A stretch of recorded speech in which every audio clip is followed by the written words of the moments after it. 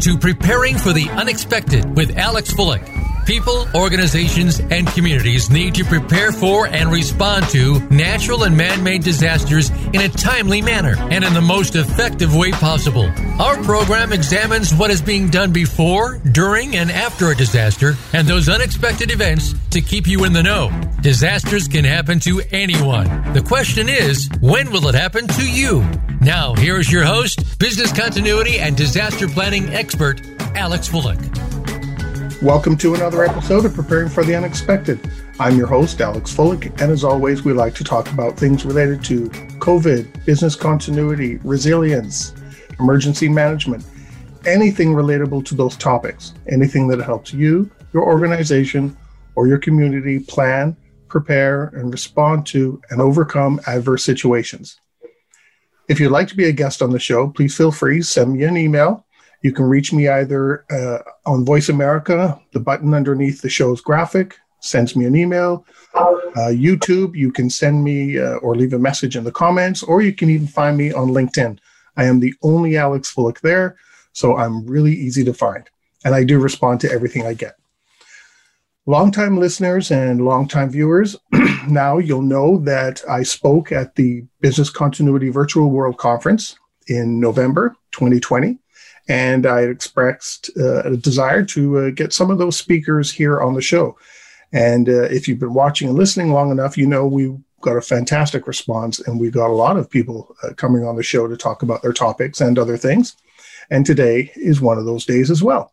So I want to welcome to the show the speaker with the topic, public sector organizations, a business continuity professional's biggest foe. That'll be interesting. I'd like to welcome to the show the speaker of that topic, Juliana Richardson. Juliana, welcome to the show. Thank you so much for having me. Now, literally, we've got people around the globe who listen and watch. So could you take a minute or two and tell us about yourself, what you do, and how you got in the industry? Yeah, that's fine. So I actually got in the industry by doing a degree in disaster management and emergency planning at Coventry University. And then since then, I've worked in various public sector organisations, from a large NHS acute trust to a local resilience forum, county council. Then I moved to London and to work for a borough council, and now I'm actually at Moorfields Eye Hospital as the emergency planning lead. So I worked in various different sectors of the public sector, working in emergency planning and business continuity. Oh, it's great. It's a pleasure to have you here on the show. Thank you. Now, let's jump straight into things. Can you clarify something for us? Because sometimes it seems as though the line is blurred. What's the difference between public and private sectors? So in terms of emergency planning and business continuity, I think the major difference is public sector emergency planning is very much at the forefront. We have a responsibility to keep our residents safe, and we don't as much think about how we keep our organisation safe, whereas private sector are all about keeping your organisation safe, because they don't have the responsibilities that public sector organisations do. So I think that's the main difference between the two. Also, in public sector, we usually have one team doing emergency management and business continuity. And as I've just said, because emergency management gets a lot more weight, then business continuity ends up being something that you kind of go, oh, we've got an audit coming up, we better do a bit on that. Whereas we very much focus on your emergency planning type incidents. The budget, I would say, public sector organisations obviously have a very limited budget, and not as much is given to emergency planning, as you are kind of sometimes seen as the team that you have to have because there's a legal requirement, but you never want to use. Unfortunately, in the past couple of years, emergency planning teams have been used quite a lot, especially in 2017 in London, where we had quite a few incidents. Mm-hmm. I think also in the public sector, we don't just sit in a room and validate our plans. We do have to use them in reality. I've had many a phone call at 2:00 in the morning to say a property needs evacuating due to a fire. There's residents out on the street. What are you going to do for them? Whereas up till now, potentially private sectors haven't had to respond to major incidents because of the nature of their work. Obviously, COVID has now changed that, and we're all responding to an incident. So I think they're the main things, but emergency planning is very much the forefront of public sector organisations. So how do you go about creating those plans for the public sector? For private sector, what tends to happen is they'll do some sort of an assessment and have one person go around and do a bunch of interviews, fill in a template, and there we go. And you mentioned audit, and a lot of times that's the only reason they're doing it for, creating those plans is for audit and compliance reasons. But how does the public sector then go about because you mentioned limited budgets, and you get calls at all times, and you have to review those plans. And of course, me being a member of the public, I want to make sure, what you're doing protects me. So how do you go about creating those?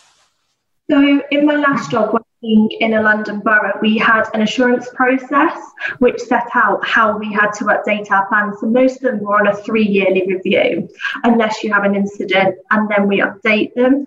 So emergency planning plans are a lot easier to update because it's the kind of sexy stuff, if you like. You get the police involved, you've got the helicopters coming in. People want to help you update them. People want to update a mass fatalities plan, a flu pandemic plan. So it's easier to get the engagement for people to help you write it and for them to take time out to write it and then exercise. Business continuity, on the other hand, because it's seen as the secondary part of emergency planning, we as the professionals in the public sector can't write the plans for them. So it's not a case of us going around questioning the different services. In my last role, we had over 100. We have to go and make them fill out the forms, which when that is number 50 on their list and they're already so busy, it just gets dropped and dropped and dropped. And then you get the audit come round and it's, okay, we really need to do it, but the plans aren't necessarily fit for purpose because they've been wrote for an audit. I'm interested in something you said there, 3-year reviews. Yeah. That's interesting because in business continuity, all the standards and all the guiding bodies that are out there, say everything has to be annual. You've got to do it every year, blah, blah, blah, blah, blah. Even when there's no changes in your organization, you got to do it every year. But emergency management, who looks after people, and responds to, I don't want to say for the most part, people issues, but obviously, with more people involved, it's every 3 years. How do you explain, or what are your thoughts on that gap?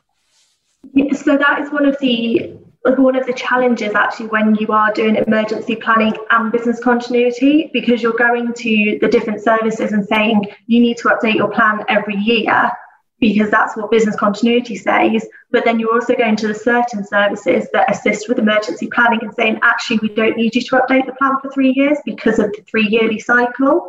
So it is a challenge to get over that people seem to think we're putting more work on them to make them update their own plan every year, whereas the plans that we hold and we just ask for advice, we only update every 3 years. So there is that kind of difference between the two, which is very hard to overcome, especially when you're asking people to add more to their workload. Mm-hmm. I think the reason emergency plans, especially in the organisation where I've worked and as part of kind of the regional framework, is every 3 years, is because we never want to use them. They're plans that are for mass fatality incidents, or you would use on a kind of Grenfell scale. I imagine everyone is aware of the Grenfell disaster that happened.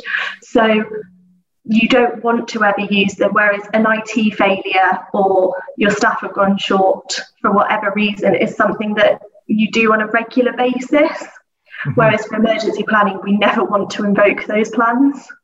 So I think that's why there is the difference between the two cycles of updating. Yeah, you mentioned regular use. Someone's not available, a key IT person or a system failure. To me, a lot. Well, depending on the scope and scale, but a lot of that can end up being daily business as usual incident management practices. Yeah. Rather than we need to declare disaster and crisis, and go crazy with business continuity plans. It's incident management. We have 4 hours to investigate. We have another hour to do this, so, calm your jets. You don't have that 4 hours or an additional hour in emergency management, right? Yeah, definitely. Because you have your response time, it's almost zero. You've got to be there right away. Yeah, especially when we're on call. So in my current job, I don't have to be on call, which is nice, not worrying about being woken up in the night, but we provide so many numbers for them to call, because if an emergency incident happens, you need to respond, as you said, so quickly, because people's lives are at risk. Mm-hmm. Whereas an IT outage, yes, it's an issue. It could cause a massive issue further down the road, but is anyone's life at stake with that? Probably not. Depending on what the situation carries on, especially where I am now, being in a hospital, that probably could cause issues. But 9 times out of 10, it's just a bit annoying for the staff that can't get the system. Whereas a fire burning in a house, there's people at stake.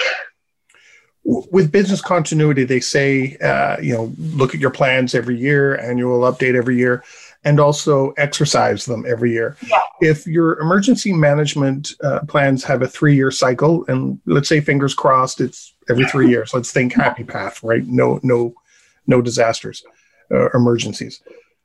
Do you still exercise those plans annually? So for example, we recently, a couple of years ago now, updated the flu pandemic plan for internal, multi-agency and our excess deaths plan. I think it was in 2018, which was quite strange.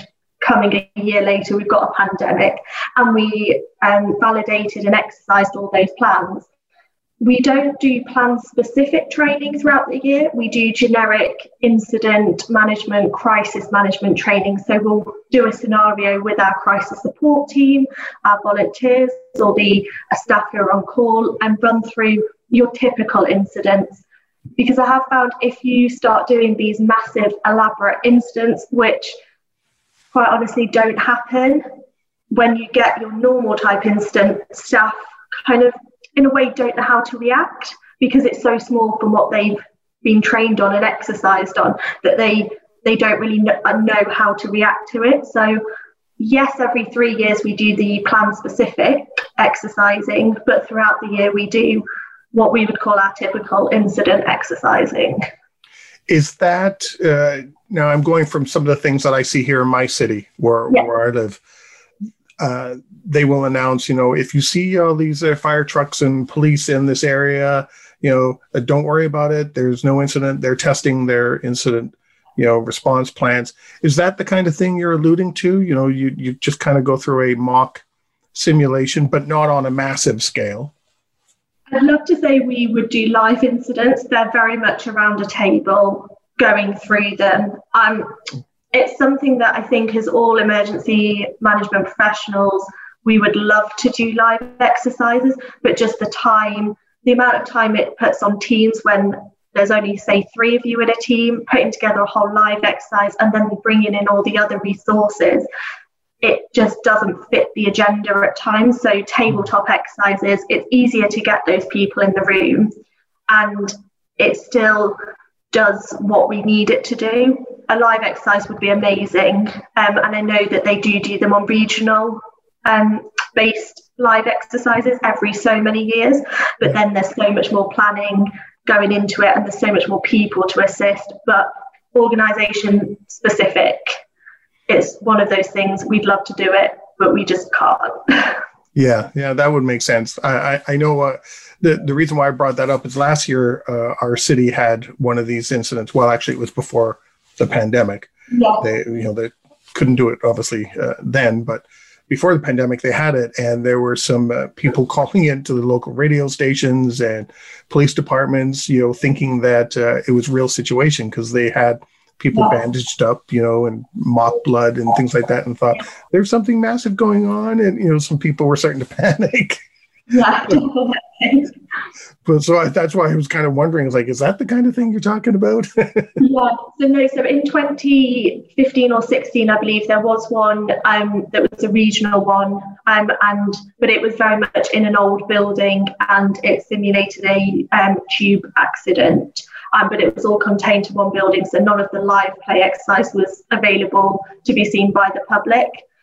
So things like that do happen, but just when you've got such a small team, it's just we've got other priorities, and the tabletop exercises work how we want them to. So, well, I guess working in a hospital too, by pulling people away from, let's say, I'm not saying this is the person involved, but, pulling a head nurse away from the nurse's station or having a doctor involved could potentially put the life of someone in jeopardy, because you're pulling a key resource away from one of the things you're planning for to make sure they're there for. So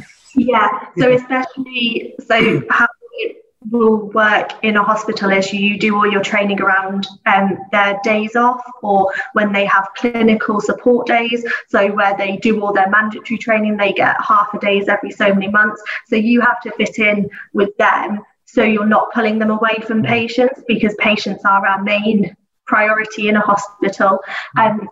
So that's how it will work. Although administration and those kind of people, it's easier to get tabletop exercises, but definitely for the nurses, we fit in with them, so they still get the training, but we're not putting our patients at risk. And then once you've had your tabletop test, you pull out, you already have these plans in front of you, and you identify the gaps and update, or, I'm a big believer of never hitting the delete key in emergency plans. It's just, we've identified another potential action, because a different situation can come along, and, that thing that you hit the delete key on suddenly becomes applicable, but it's not in your plan, so people have forgotten. Definitely. And with business continuity, I very much like it to be, you've lost your staff, you've lost your building. It doesn't matter why you've lost your staff or your building, because if people start planning for the specifics, if something outside that remit happens, then people do sometimes panic and don't know what to respond to, because it's not set out in their plan. So you're just planning that you've lost your building. It doesn't matter why, just write down what you would do. So that's one of my things that I try and get across, especially with staff absences. Everyone goes, we've lost them because of illness. You might lose them because of a train disruption, or it's the end of the annual leave calendar and everyone's got leave to take. Everyone does business continuity planning then, but they don't necessarily know they're doing it. So that's try and get staff to think about when they're doing these plans. I'm glad you made mention of the, sometimes people get so focused on the trigger why they've lost their facility that they can end up going down a rabbit hole. And their plan only seems to address that one perfect little situation. And then 2 weeks later, you've got, you mentioned a train situation, the tube or subway, for anyone who didn't know what tube was, the subway, isn't working. All of a sudden, you've got people maybe stuck in trains, because they can't move, or, they're waiting at the station, and you've still lost people.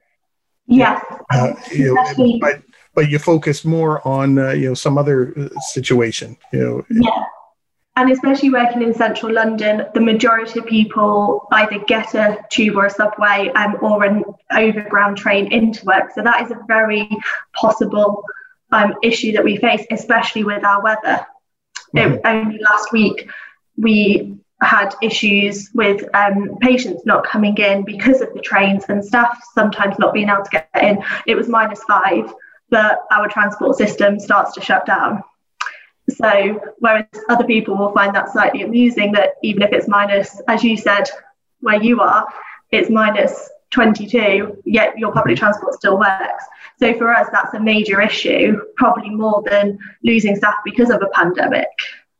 Yeah, it's really interesting how we can all have the same situation, but because of where we're located, where we have different levels of preparedness, we respond differently, and we act differently when we encounter the same situation. Yeah, definitely. That's why right now people in Texas, in the US, who's had snowstorms, freezing temperatures, in Texas, which is always warm, and hot. I've been there, and suddenly, they're experiencing some of what we experience here up in Canada, the Great White North. So it's very, very bizarre. They're not acclimatized to it, and they're not prepared for it. Yeah, and also it's to do with people's resilience. If you're not used to a certain situation and it happens, however much you plan for it, you don't have that mindset. So I think a lot to do with business continuity and emergency planning is knowing the kind of scope of what incidents you're going to get, accepting you might get a few outside that, but really understanding it. So when they do happen, however unlikely, you're in that mentality that you can respond to it, even if you've never experienced it before. Well, I want to ask, I know we're talking about emergency planning and business continuity planning. Is there a point where one ends, the other one starts? How do you transition from one to the other? Because in business continuity, there is the thought, emergency management is, for the most part, I'm simplifying it, of course, get the people out of the building. We have assembly locations, you've got floor wardens, and then somebody is the key focal point for the first responders, and then they take over. And emergency management, because I also sit on the advisory board of directors for the International Emergency Management Society, teams, and they have a different perspective of what business continuity is. They don't even bring it into their picture. It's like, no, this is what we focus on. Yeah. So I'm interested in your opinion, where one leads into the other, or should they even? Yeah, I definitely think they do lead in one into the other. So I think up till a couple of years ago, it was very much seen that in public sector, emergency management, it's all about your residents. That's what we're trying to keep safe. Business continuity is about keeping our organisation safe, but we're potentially not as great at doing that as we are about our residents. I think then 2017 happened, especially, and we had Grenfell, we had all the terrorist incidents, and a lot of those started as an emergency management issue, obviously Grenfell building on fire, but the aftermath and the recovery had such an impact on those organisations that it became a business continuity issue once all the residents had been kind of rehoused and all that work had been done with them. The organisation still had to recover, and there were still teams dealing with it for months and months, which then meant they couldn't do their internal activities.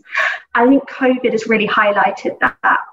Yes, to us, it feels like it should be emergency management because it's the people, it's the flu pandemic plan, that's very much emergency management. But actually, we've had staff off, you've got services that you can't open, like libraries, sports centres. That's become a very much business continuity incident for organisations based on that you can't provide certain activities, there's loss of revenue. And I think this has really highlighted that they shouldn't be seen as two silos. They very much dovetail together, not for every incident, but for quite a lot of them, they will always dovetail together. And that's what you can now try and use in public sector to get people to understand business continuity more. I think COVID has really helped that issue, if I'm honest. I'm making people aware that business continuity isn't just some boring thing that they have to fill out a form for. It's actually really important. Yeah, I agree with you. We're going to talk more about dovetailing a little later. We've come to the end of our first segment. We are talking with Juliana Richardson, a speaker from BCI's Virtual World Conference in November 2020, on the topic of public sector organizations, a business continuity professional's biggest foe. We'll be right back.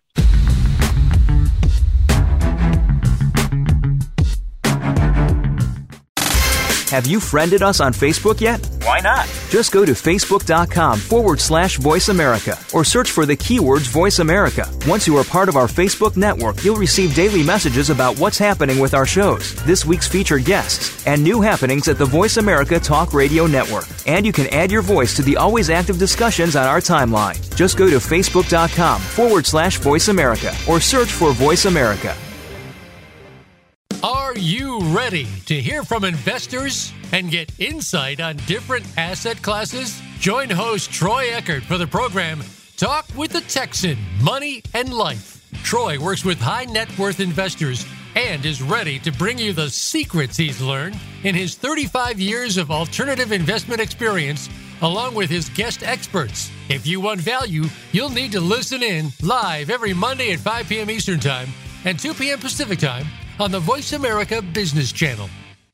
Are you ready for a disaster? If you are like many people in the world, that answer may sadly be no. Disasters happen unexpectedly to people just like you every day. Tune into Preparing for the Unexpected with business continuity and disaster planning expert Alex Fullick. The show will not only help you better prepare for a disaster itself, but also to prepare you, your place of employment, and community for the aftermath, emotionally, financially, and with a better level of awareness and a stronger feeling of resiliency. Tune in Thursdays at 1 p.m. Eastern Time, 10 a.m. Pacific Time on the Voice America Business Channel.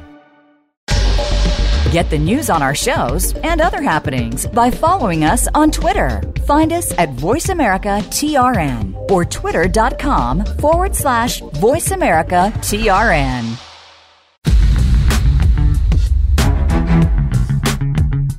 You are listening to Preparing for the Unexpected with Alex Fullick.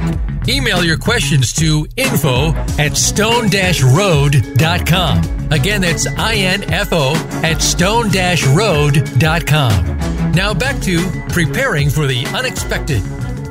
Welcome back. Today we are talking with Juliana Richardson, a speaker at BCI's Virtual World Conference, on the topic of public sector organizations, a business continuity professional's biggest foe. Juliana, great first segment. Lots of good information there. I'd like to talk about getting buy-in, top-level buy-in. How do you go about getting that? Because that seems to be really, ever since I started, 23 years ago, a continuous, ongoing challenge for so many. What are your thoughts on that? So I think first we need to define what we mean by top-level buy-in. So do we want top-level buy-in to be a chief executive who knows there is a team there? Or do we want it to be a chief executive who knows the team are there, but is engaged in what they do, trickles it down from the top so that the people that report up to the chief exec are aware of it and champion the program? And I think that's what we want. I think having top-level buy-in that's just, it's another tick box. It's something we have to have because there's legislation around it. Yes, it is top-level buy-in, but I don't think it's the top-level buy-in that we want or we need to get these business continuity programs off the ground. I think that's interesting, the way you just said that. Is it awareness or is it actual participation? Yeah.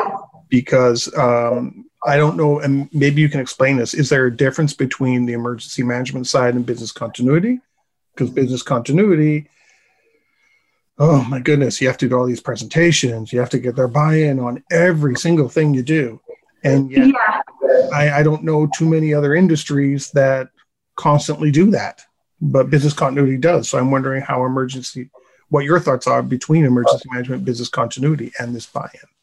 So sometimes in some organizations, what makes it more complicated is that you have two directors accountable for emergency management and business continuity. Usually the director that you report up to is responsible for emergency planning, and then usually the director for the corporate services, which emergency management and business continuity teams don't usually sit under, especially in councils. You usually sit under public protection, but they then have responsibility for business continuity. So sometimes you can have two directors having accountability for what one team is doing, but they're very separate in where they sit within the council. And again, then they can have very different ideas for how they want the programme to go, which is not a bad thing, but sometimes that then can create issues when you're trying to push the agenda in one meeting. So we have emergency planning business continuity meetings. We don't split them out. So then having the two directors can create some issues around pushing both agendas forwards. So how do you go about bringing those together? Because in your topic title, it's a business continuity professional's biggest foe, ? So how do you go about bringing those together so that you're not foes? So I think one of our major issues is that sometimes we create more issues for ourselves. We can see directors as this massive hurdle or this massive wall that we have to get through in order to get our agenda across or progress the programme. And actually, we don't use them to how we should be. We see them as a challenge. And then that creates more issues because where you're butting heads all the time, you as the professional see them as a brick wall. They want to help most of the time and want to engage, but you're not letting them. So I think we need to actually see them as somebody who can help us progress the programme across the council or across the NHS. And just because they are in different parts of the organisation doesn't mean that they can't come together with the team and we can create a programme that has everything, especially since COVID has blurred the lines so much between the two. I think it's even more important for us not to see those directors as a challenge and as a hurdle for us to get through. I think one of the things is we, as emergency management officers, we did in my previous job, we had a director on call all the time. So we liaise with them, we do training around emergency management, we have quite good relationships with them because at 2:00 in the morning you need to. We all know how it feels to be woken up probably at 2:00 in the morning. So those relationships have to be there. But I think when we start looking at business continuity, we forget that we have those relationships and we forget that actually the directors do want to help us and do see us as subject matter experts, but because everyone's a bit hesitant about business continuity, we kind of forget about all of that and then create more issues for ourselves. So what kind of things, let's say it's me, I'm the business continuity person, your emergency management in the public sector, what kind of things should I do and maybe not do, to help us work together so that we're on the same page, even though we have some different focuses, we know how we link together and how we need to work together? So I think one of the things is finding common ground. So in emergency management and business continuity, there is common ground and our plan should always reflect that and should work out. So there'll be certain services across the organisation that we use heavily in emergency management, but actually in a business continuity incident would be heavily involved as well. And those need to dovetail together. I think in some ways, emergency management and business continuity are very siloed. And I think that's one of the major issues if they dovetail together, which I think is coming in the public sector, especially as teams now have responsibility for emergency management and business continuity. They are starting to dovetail together. And I think the more incidents we have where they do dovetail together, the more it makes sense to the organisation, to the directors who have accountability. They know where they stand with the programmes, they know where their role is and how they can actually help champion the programme, because it's very well having a team of 3 or 4 people cheerleading the way for business continuity, but we need that director to champion it. And sometimes emergency management does overpower business continuity. Again, as we've said in public sector, it's about the residents. We sometimes forget about looking after ourselves. So I think that's really the key. Well, it's interesting. You just said sometimes emergency management overpowers business continuity. Is that more related to the incident itself? because the business continuity people, let's say myself, is, well, I got to get the system up and running. I got to get people available to do X, Y, and Z. But emergency management can say, it's not safe to do that. You are not going to that area where there's a chemical spill or whatever the case may be. You are not sending people there to do that. So how do you know who takes the lead in any situation? How is that identified? So I think thankfully in all the organisations I've worked in, there's been one team doing both situations. So we would respond to your 2 a.m. incidents. We obviously get incidents at other times, and we would also respond to those business continuity incidents. However, there is an issue about when do we get involved in business continuity incidents. We don't want to be involved in your service level business continuity instance. The service needs to deal with that. They're best placed to deal with that. We wouldn't at 2 a.m. when we get a call from the fire brigade go, we'll pass it on to another team. We're the most qualified to deal with that. So I think it's working out when the team gets involved in a business continuity incident and when it's just left to that individual service to respond to it. And they have a plan, or they should have a plan for it. And I think that's something that still hasn't been fully bottomed out, knowing where we come in and assist and what those levels of escalation are.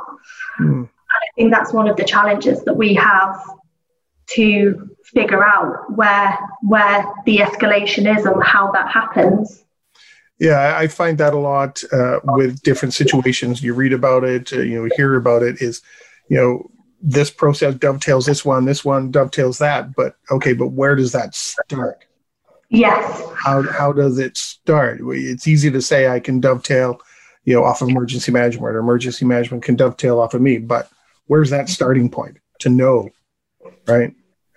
I think that's very well established in emergency management in the public sector because we've got the legislation around it.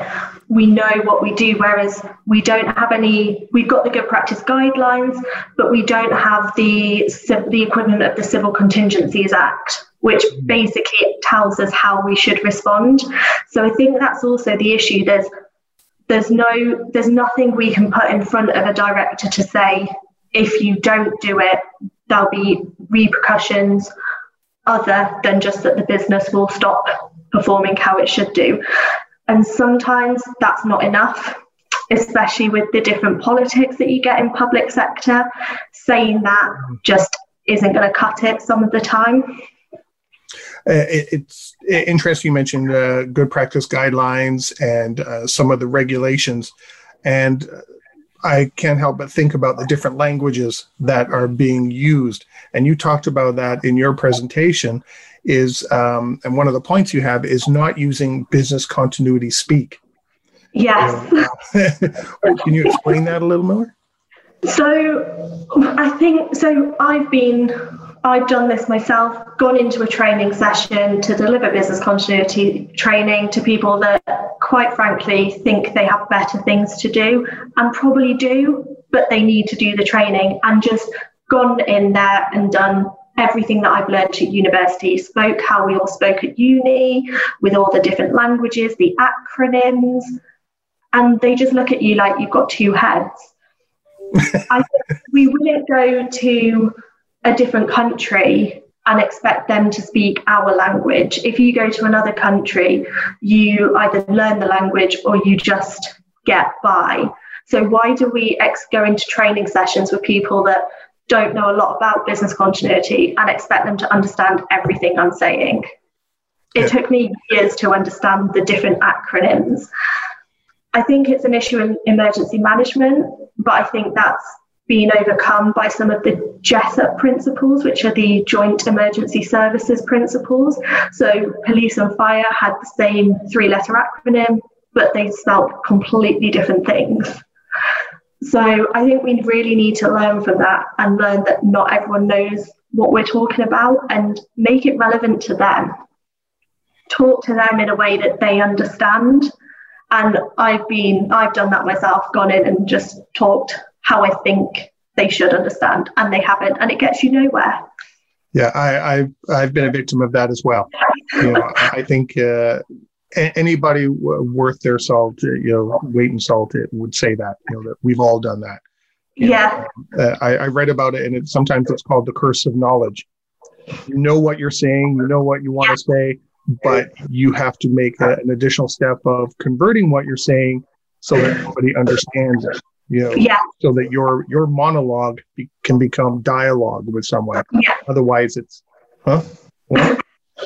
So, prime example, I was doing my, so I did a placement year in between my second and third year degree. So I was still an undergraduate. I went into an NHS acute trust, and I was going around checking all the business continuity boxes, and people just didn't care. And I realised it was because it was called business continuity and not patient safety.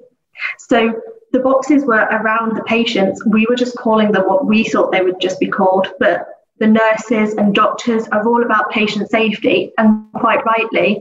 So just changing it from let's check the business continuity box to let's check the patient safety box. And people just fully engaged even more with me. And it was just some simple language that went from no engagement to them really engaging and understanding why it was needed.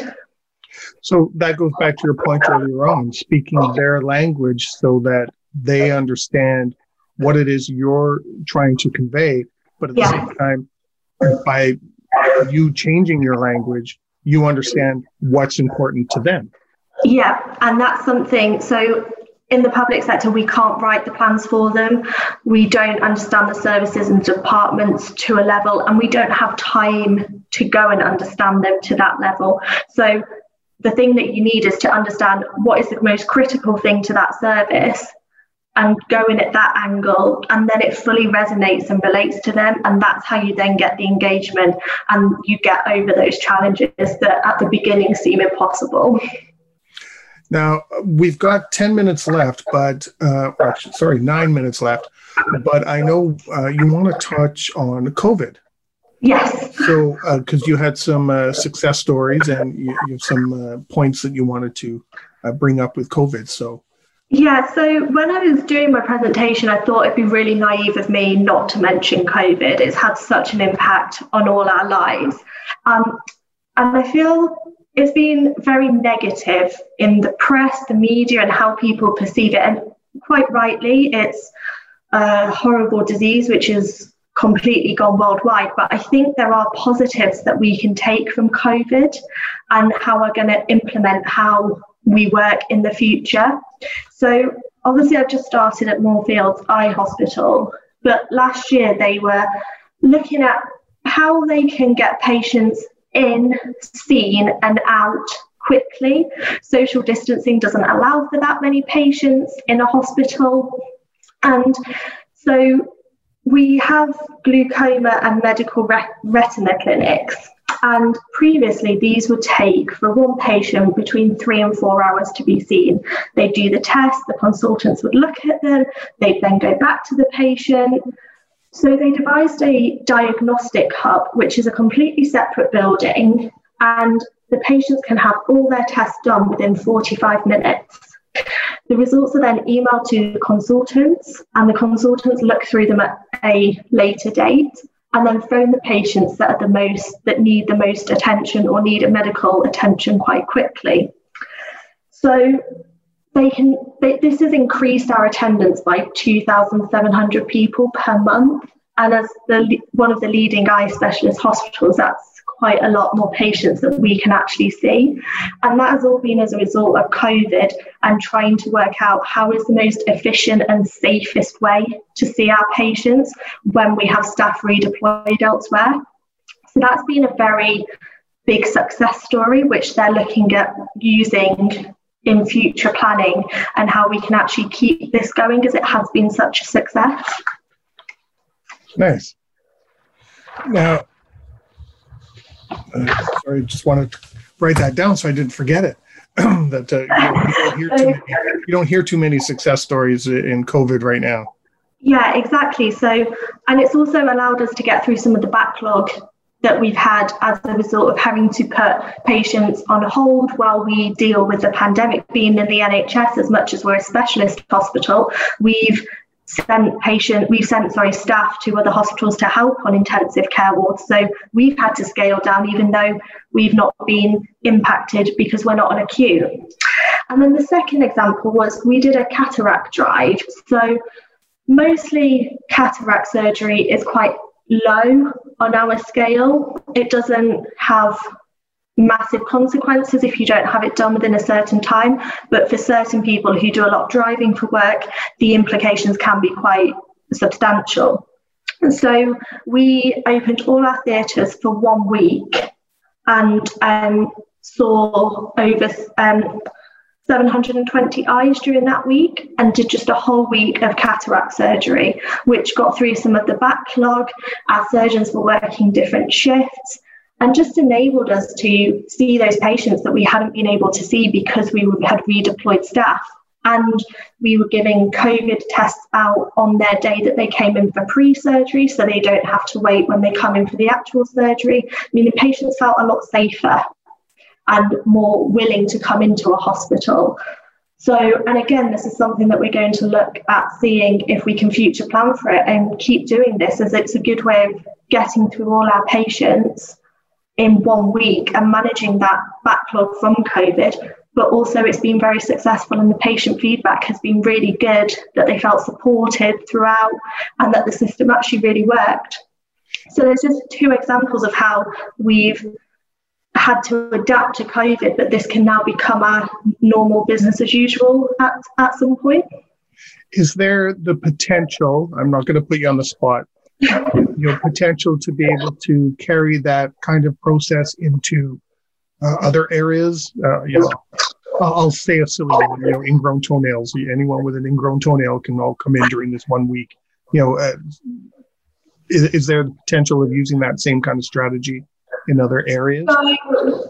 So for us, because we're so specialist in being an eye hospital, there's only certain procedures that probably can wait and be deferred.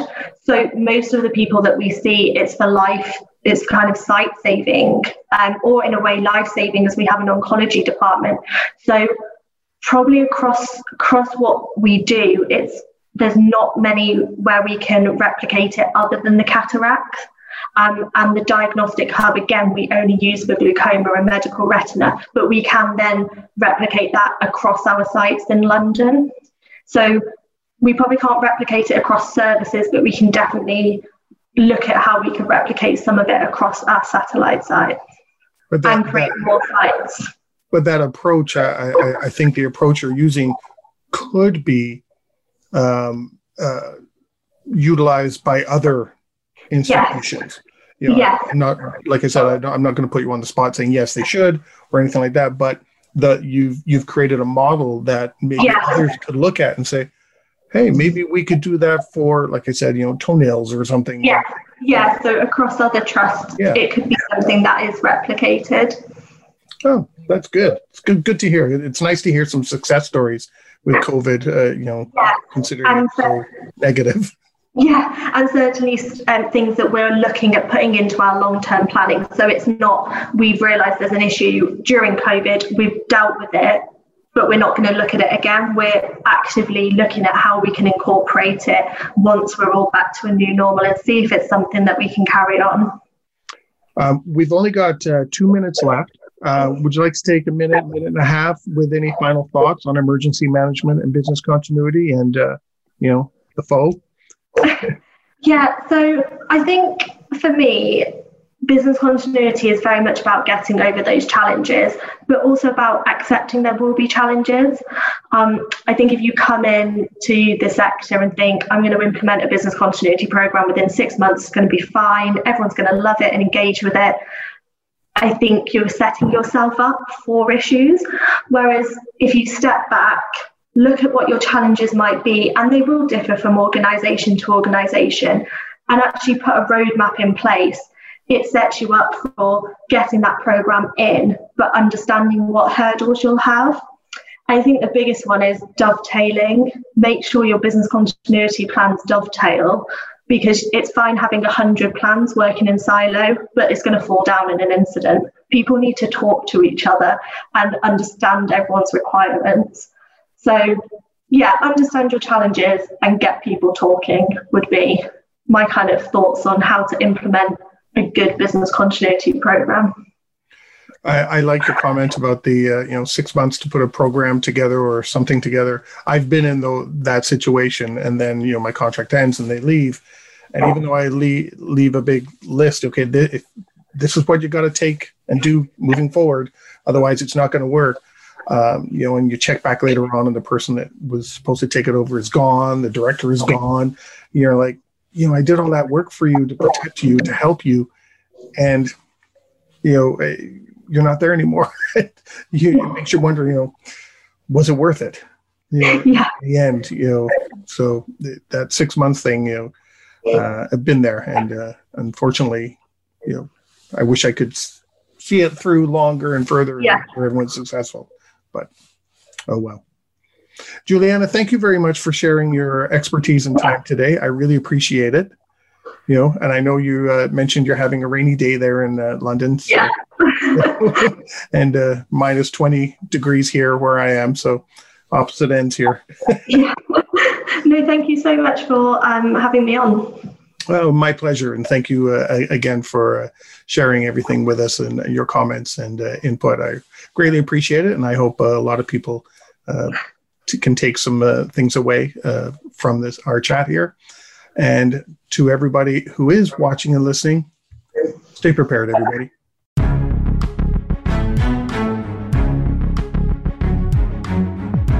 Thank you for joining us for Preparing for the Unexpected. Please tune in for another edition featuring your host, Alex Fullick, next Thursday at 10 a.m. Pacific Time and 1 p.m. Eastern Time on the Voice America Business Channel. We'll see you here next week.